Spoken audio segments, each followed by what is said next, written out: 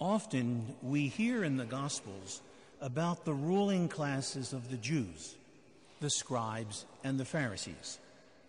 Both groups were interpreters and teachers of the Torah, that is, the law of Moses.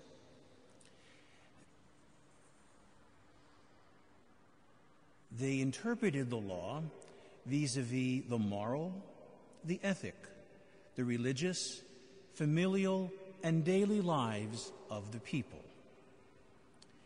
The Pharisees believed in angels, spirits, and demons, the afterlife, reward or punishment after death merited by their deeds and conduct of life on earth. The Sadducees believed none of this, nor in the resurrection of the body or the resurrection of the dead. The Pharisees believed in the resurrection, that the dead would rise from their graves and live again. They believed in the immortality of the soul, and they embraced a restoration of God's original design for the world, as spoken about in Torah, especially through the accounts of creation in Genesis chapters 1 and 2. The belief of the Pharisees in the resurrection from the dead is firmly founded and grounded in the sacred scripture, in the prophets Isaiah, Daniel, and Ezekiel. Isaiah speaks about the dead who shall live, and their corpses will rise. Daniel speaks of the many who sleep in the dust of the earth, who shall awake. And Ezekiel has that image of the dry bones in the field and the vision of how the dead are to be raised up. There are also two other texts from the Old Testament, both from the second book of Maccabees, both, by the way, which are options for a funeral mass or for Mass on All Souls' Day. The first is from the 7th chapter of the second book of Maccabees. This, if you remember, is the venerable story of the faithful Jewish mother who, in one single day, witnessed the brutal martyrdom of her 7 sons before she herself was put to death, rather than apostatize, forsaking the God of Israel. And in chapter 12 of 2 Maccabees, we read of Judas Maccabeus, who buried his dead soldiers and provided for an expiatory sacrifice in Jerusalem to be offered for the dead soldiers, that they be set free, cleansed, and purified of their sins, because he was expecting the fallen to rise again. The scene is now set. In the Gospel, we hear the very first words. Jesus said to the Pharisees, those who believed in the resurrection of the dead. Jesus gives a teaching on the resurrection which can serve as a prefigurement or an anticipation of the raising of Lazarus from the dead, which we will meet in John chapter 11, when Jesus declares, I am the resurrection and life. Whoever believes in me, though he should die, will come to life. And whoever is alive and believes in me will never die.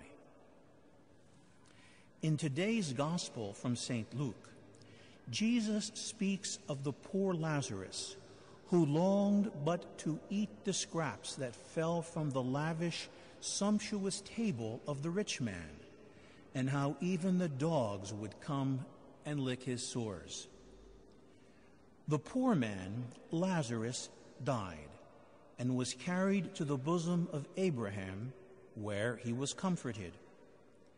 The rich, unnamed man also died and was buried, and from the netherworld was in torment and suffering in the midst of the flames.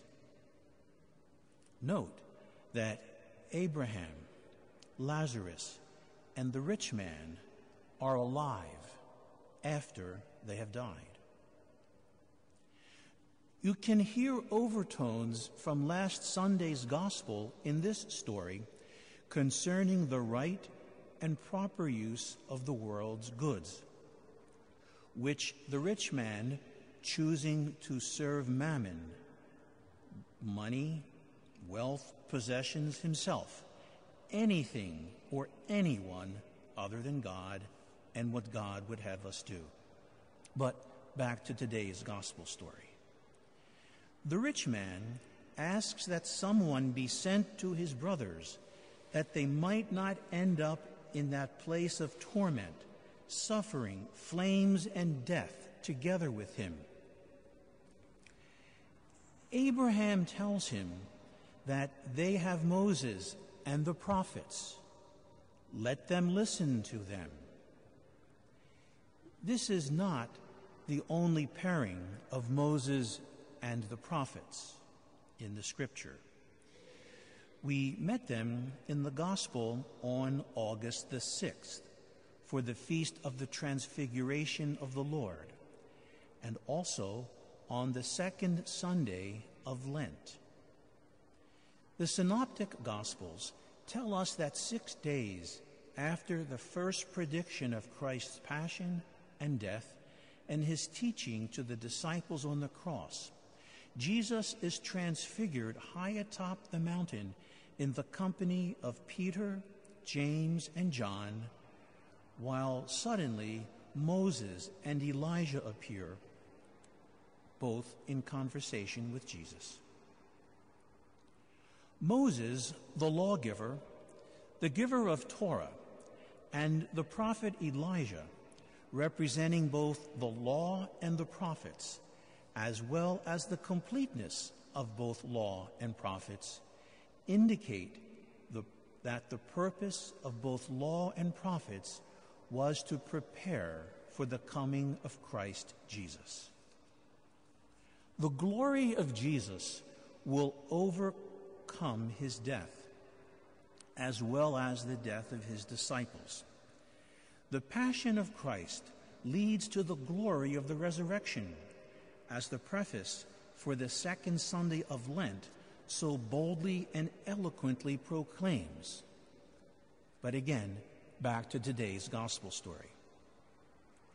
When Abraham says, "They have Moses and the prophets, let them hear them, let them listen to them," the dead rich man bursts out with, "Oh no, Father Abraham, but if only someone from the dead goes to them, then they will repent."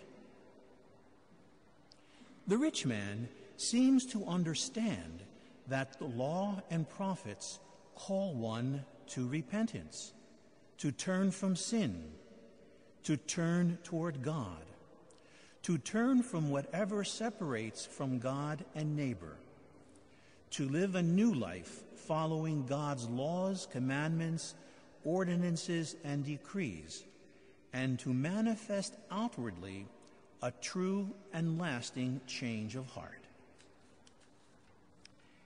Abraham, we are told in the story this day, responds, "If they will not listen to Moses and the prophets, neither will they be persuaded or convinced, even if someone should rise from the dead."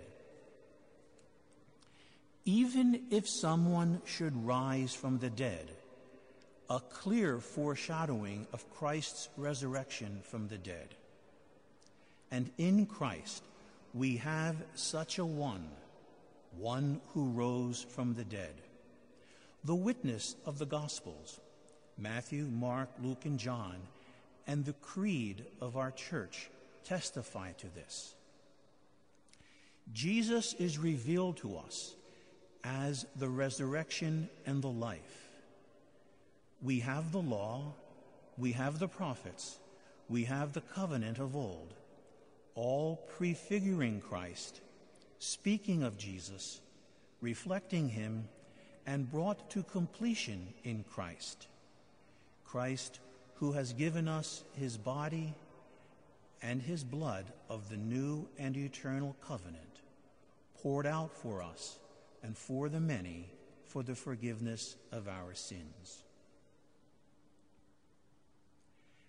May we hear clearly the call to repentance. May we hear unabashedly the invitation to discipleship, to the following of Christ, and to the loving embrace of the cross. May the Holy Eucharist this day strengthen us and bring to completion the good work which God has begun in us in Jesus, who is the resurrection and the life.